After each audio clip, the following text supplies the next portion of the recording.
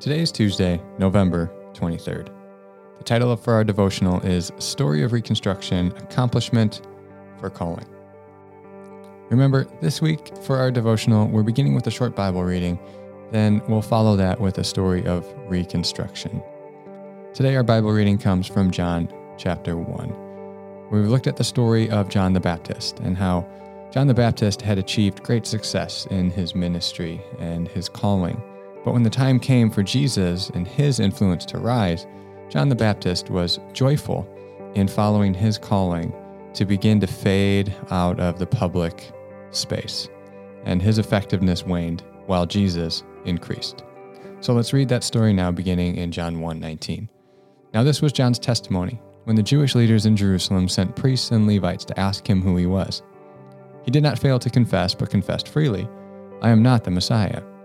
They asked him, "Then who are you? Are you Elijah?" He said, "I am not." "Are you the prophet?" He answered, "No." Finally they said, "Who are you? Give us an answer to take back to those who sent us. What do you say about yourself?" John replied in the words of Isaiah the prophet, "I am the voice of one calling in the wilderness. Make straight the way for the Lord." Now the Pharisees who had been sent questioned him. "Why then do you baptize if you are not the Messiah, nor Elijah, nor the prophet?" "I baptize with water," John replied, "but among you stands one you do not know. He is the one who comes after me, the straps of whose sandals I am not worthy to untie." This all happened at Bethany on the other side of the Jordan, where John was baptizing. The next day John saw Jesus coming toward him and said, "Look, the Lamb of God who takes away the sin of the world. This is the one I meant when I said, 'A man who comes after me has surpassed me because he was before me.' I myself did not know him, but the reason I came baptizing with water was that he might be revealed to Israel." Then John gave this testimony, "I saw the Spirit come down from heaven as a dove and remain on him. And I myself did not know him, but the one who sent me to baptize with water told me, 'The man on whom you see the Spirit come down and remain is the one who will baptize with the Holy Spirit.' I have seen and I testify that this is God's chosen one." Then later, John is asked about Jesus taking John's followers. In John 3:26-30, we read, "They came to John and said to him, 'Rabbi, the man who was with you on the other side of the Jordan, the one you testified about, look, he is baptizing and everyone is going to him.' To this John replied, 'A person can receive only what is given them from heaven. You yourselves can testify that I said I am not the Messiah, but am sent ahead of him. The bride belongs to the bridegroom. The friend who attends the bridegroom waits and listens for him, and is full of joy when he hears the bridegroom's voice. That joy is mine, and it is now complete. He must become greater, I must become less." So for additional content today, I've recorded an interview with my wife, Savannah, to hear her story of being driven to achieve and how she has grown to find contentment and peace in her calling. Enjoy.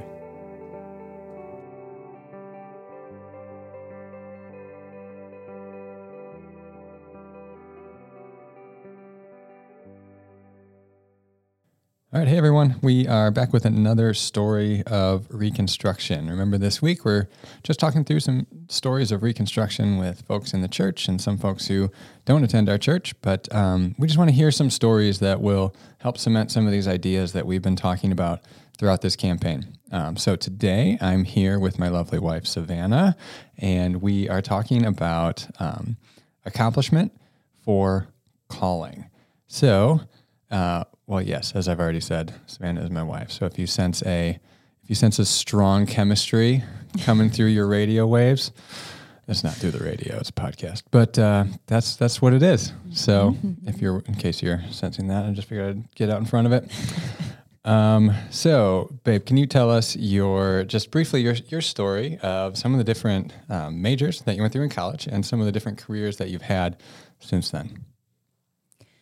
Sure. So initially when I started out, I was pre-med, and I came from a background, it was heavily encouraged to be successful in academics and not necessarily money oriented, but or driven, but the careers that were encouraged were also financially successful and things like that. So I was originally pre-med. I did well and enjoyed things up until I had one professor who will remain unnamed, but you had her too.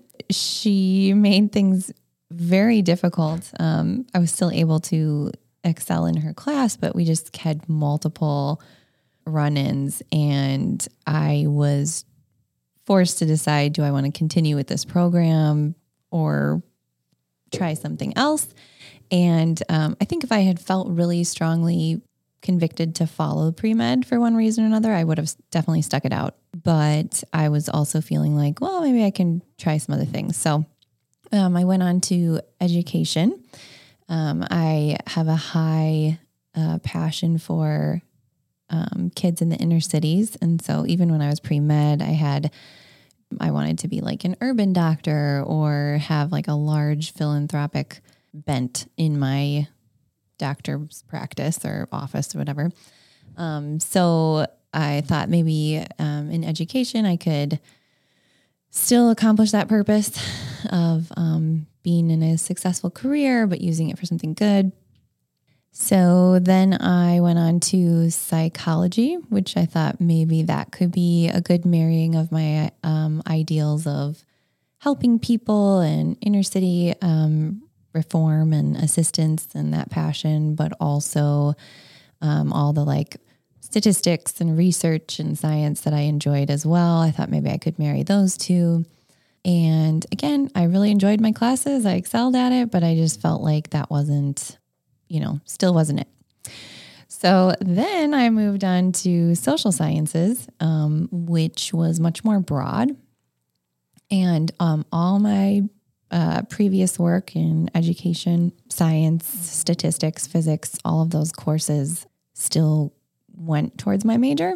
And then I was also able to take business classes and management courses and things like that. And I think the broader range of skill sets and interests was better represented in that major. And it also allowed me to do a dual degree where I got my master's in bioethics. And what do you do for work now? Well, I'm a data and accounting specialist for a nonprofit organization called the Wisconsin eSchool Network. I have a very versatile role where I do a lot of Excel nerding out and spreadsheets, but also a lot of talking to people, listening to people, figuring things out, trying to problem solve, and all towards a really good cause of helping kids across Wisconsin have more equitable access to education. And going back to your college days, I can personally attest to how you excelled in everything that you did. One of our favorite stories is we took abnormal psychology together, and every test, every paper, like everything that we did, Savannah would just get a little bit better score than me on everything. And it's not like my scores were bad. They were A's and B's. They were right up there. And then it was, I think, the final or the midterm or something. I don't remember. We took the final. We took this test, and I got my paper back. We were sitting right next to each other. I got my test back first, and I looked at it. It was a 98.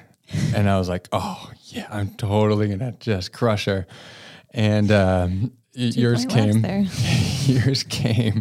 a couple of seconds later, and I looked over, and what you got 100 on it. Yeah. I was furious, absolutely furious, because in everything you're just a little bit better than me. And if you know us, we're a little bit competitive, and you can see it in our kids. Not at all. If you don't see it in us, you'll see it in our kids.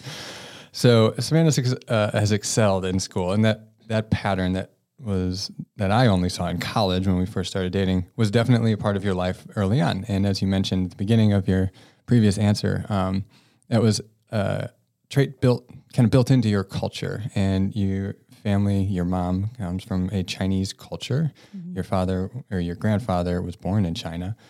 So can you talk a little bit about how that cultural value of excellence and exceeding in school played into your formation in your life?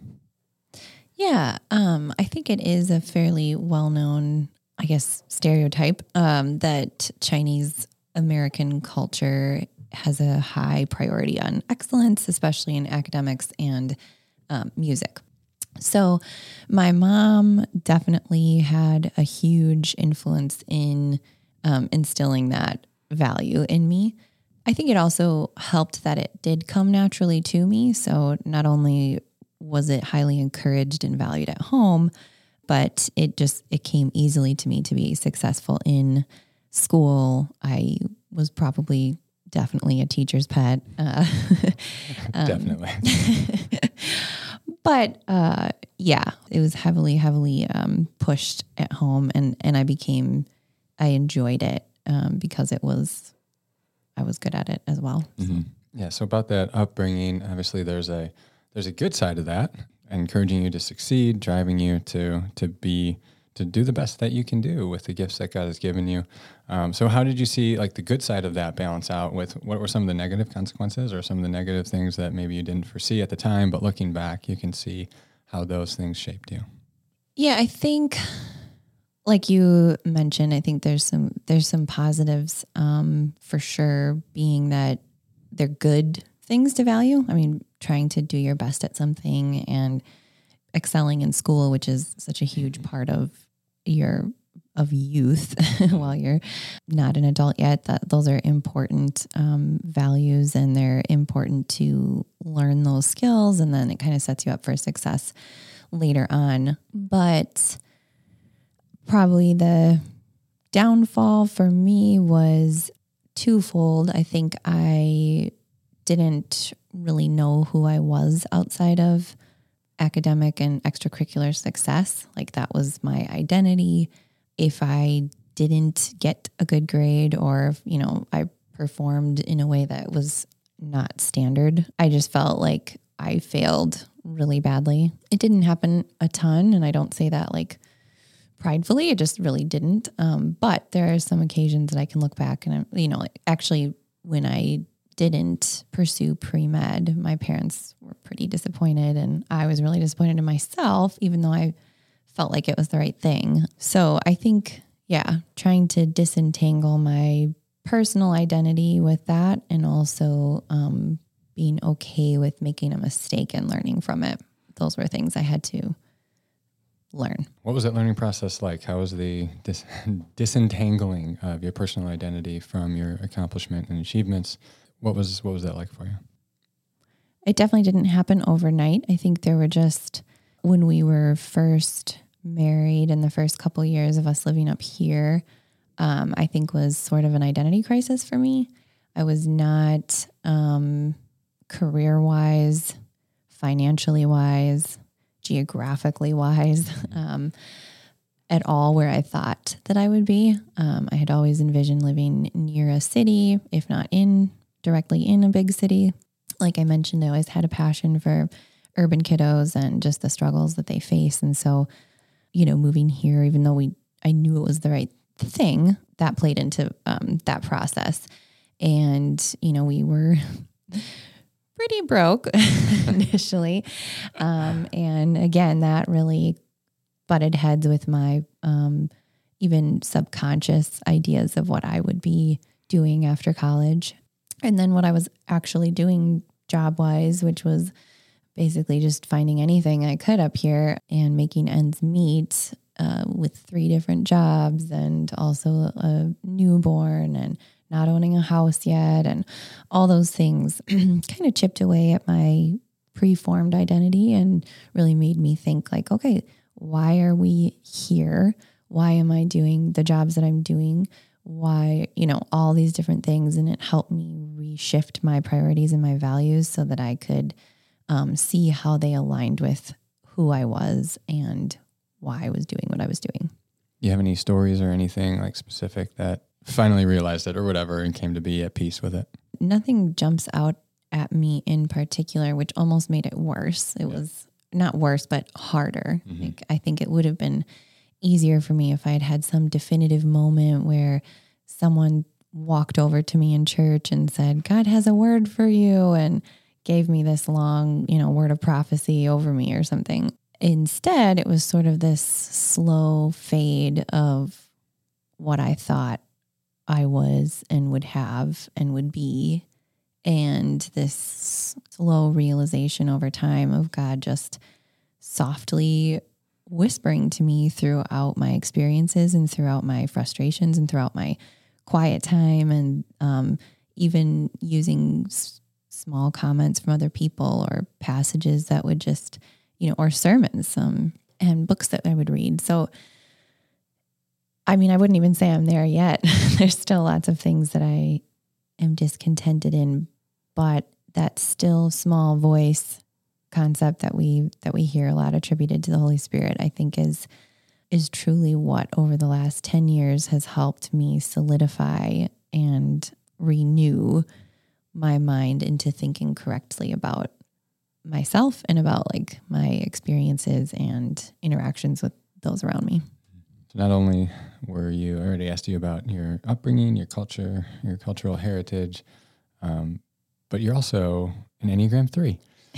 So why don't you explain what that means? Because you'll do a better job than I will. You're the former psychology, sociology major. Explain what that means a little bit and tell us how that influenced your spiritual growth and formation, especially in this conversation around achievement and calling. Mm-hmm. Yeah, so I am a 3 wing 4, which is the professional. So 3 is the achiever type, and then your wings, the subtypes or whatever. 4 is the individualist who appreciates authenticity and things like that. So a 3 wing 4 tends to be a little bit more reserved than other 3 types, and really focused on professional success, or at least being an expert in their field or something like that. So that right there can probably illustrate why it's so important to me, and how that's been a struggle personally. But I think a weird thing about 3s is that we're sort of chameleons, in that whatever success means to you in the family of origin you were born into, or the family that you take on, or your subculture around you, or your whatever it means to you in the little piece of pie that you live in, then that is success. So it's good, I guess, that I was born into a family that considered good things successful.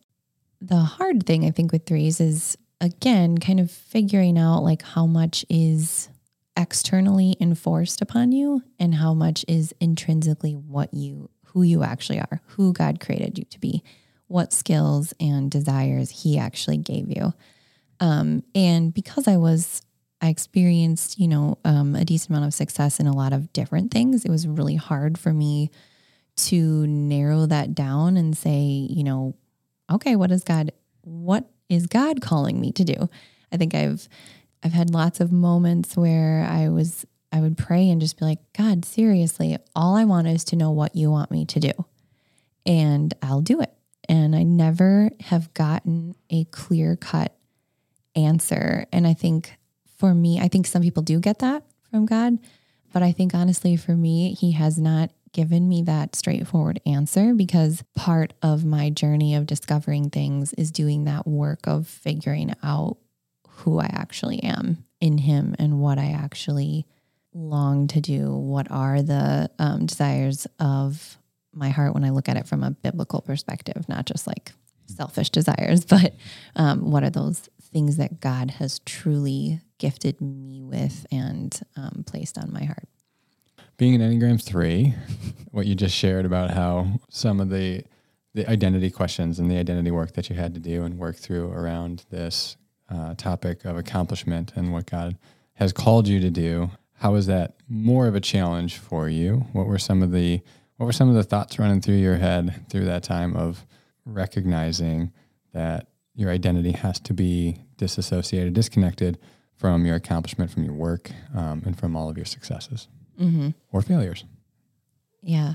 I mean, I guess I can't necessarily speak for how it differentiates from others' journeys, but it was definitely very, and is still at times, very difficult for me to separate my value and worth and identity from what I have accomplished or what I have done.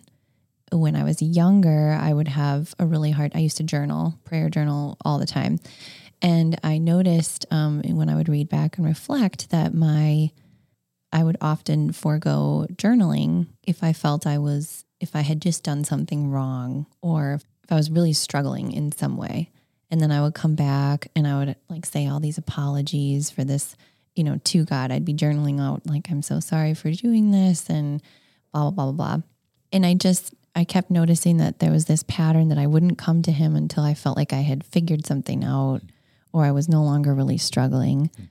In reflecting over those journal entries and things, I started realizing that I felt like I was not that God wouldn't want to listen to me until I had figured something out, or I had something to offer him.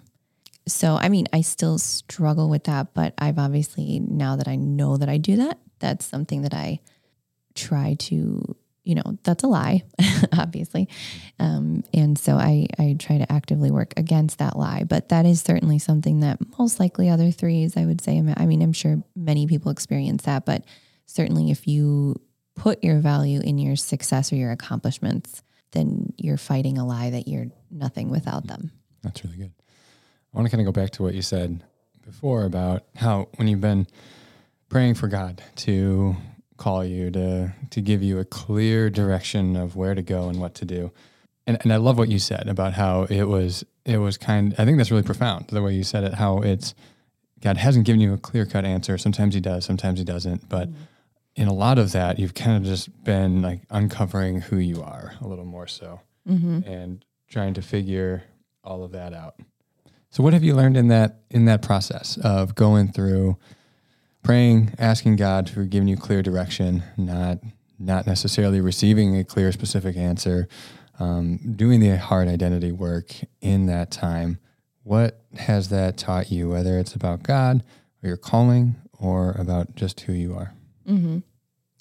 Yeah, I think in one sense, I was asking for an easy way out, because if we believe God has directly told us to do something, you don't really need to do a lot of soul searching or really any work, just doing something that he directly told you to do. So I think in one respect, it's learning to do the hard, long work of something, which is something that I don't think comes easily to a young person or a person of immature spiritual formation, both of which I was in high school or college. So I think that's part of it, is just learning that sometimes you have to do this kind of grueling, not fun discipline of the daily grind. Sometimes it feels like of just doing the housework and learning to do that with a good attitude, doing, a job, doing the best I can, and like looking around me to see who my coworkers are and how I can help them or how I can be there for them, encountering my everyday life and letting God dictate that. Mm-hmm. And I also think a big thing for a 3 is, in particular, is I'm constantly fighting, I guess, for lack of better wording, boredom. I think there's a lot of character development for me in particular that comes from being content where you are and being content not having some goal that you're, constantly driving for because it's a tangible, knowable thing, but instead taking every day and every opportunity that God puts in my path that day that I didn't plan for, and didn't strategize and isn't on my, goal whiteboard list. That for me is a very stretching experience. And it is still something that I'm working on, is that contentment piece and allowing myself to be excited by the things that excite God, which can be very mundane and ordinary sounding to the human ear. Yeah, I think a lot of that has to do with what we talk about often in our personal conversations, is like the messages that we received as growing up of change the world. And we had these big lofty visions of like, I can do all of this. And what we think is I'll be like Elon Musk with $10 billion to do whatever I want to change the world with. Yep. And then when we come into reality and find like, that wasn't God's plan for us, we learn to be content in the mundane. I love the way you said that. So if you could just like keep talking on that, how you've learned to be content in what God has called you to. Maybe if you don't have the whole big picture filled out of like, what's he going to call me to in 10 years, in 15 years, my retirement plan of God's calling. I've got the roadmap laid out. How do you find peace, contentment? How do you find purpose in the day-to-day things and just following God in the day-to-day? I think if I had a set way to say that in a concise way that worked for everybody, I would probably make a decent amount of money off of marketing that. There's a book to be written there. Yeah. For me, which I certainly have not arrived, but for me, some of the things that work are, I try to start my day by doing a devotional or praying. So literally the first thing I do when I wake up and I'm even still in bed and half awake, I've had to really work against like opening an app or picking up a book or even just sitting there and thinking about everything I want to do today and strategizing on my day. I start it by saying like, good morning, Lord, I love you. And just thinking about him and talking to him and whatever that looks like. Actually start with your devotional usually. Nice little plug right there. Yeah, shameless plug. But truly, for me, when I get my mind right from the very beginning, that really, really helps me zoom out and have that perspective. Because when I can think about it globally, then the fact that I don't have this set plan that I'm chasing is much more palatable for me, because it reminds me it is not all about me, and I may have the grandest plan, and when it's compared with the scope of the awesomeness of the kingdom of God, it's actually really nothing. And so just that bird's eye perspective first thing in the morning really helps. So for me, praying is huge for me to have the right perspective of the day and perspective of the people around me, perspective of my kids. It's so much easier for me to view my job as valuable because there's people in it that God cares about and who are image bearers of Christ. When I'm praying for them, it's much easier for me to attribute value to them and to the job when I might not otherwise have, when I'm consistently praying for them. My, home it's a good example of something that is not how if I could have given my ideal house, it wouldn't be probably what we live in right now. Super grateful for it. I love our neighborhood. There's lots of amazing things about it. But I can't, host things. I can't, I've always dreamed of fostering. We don't have an extra home. I would love to be able to care for my parents someday if that need ever comes and we don't have that availability. So there's a lot of shortcomings in my mind, and yet, God has the power to have given us a much bigger house that is great for all those things. And he didn't. And so in those moments where the sovereignty of God, meaning the reality of what he's given me now, conflicts with what I would have imagined or wanted for myself or dreamed for myself, even when they're all really good things, like nothing I said just now was, to make myself look great or, to get props for making enough money to have this beautiful, I had good reasons for wanting more property, but the reality is God hasn't given that to me right now. And so, reckoning that with my own desires and things is where that contentment is won.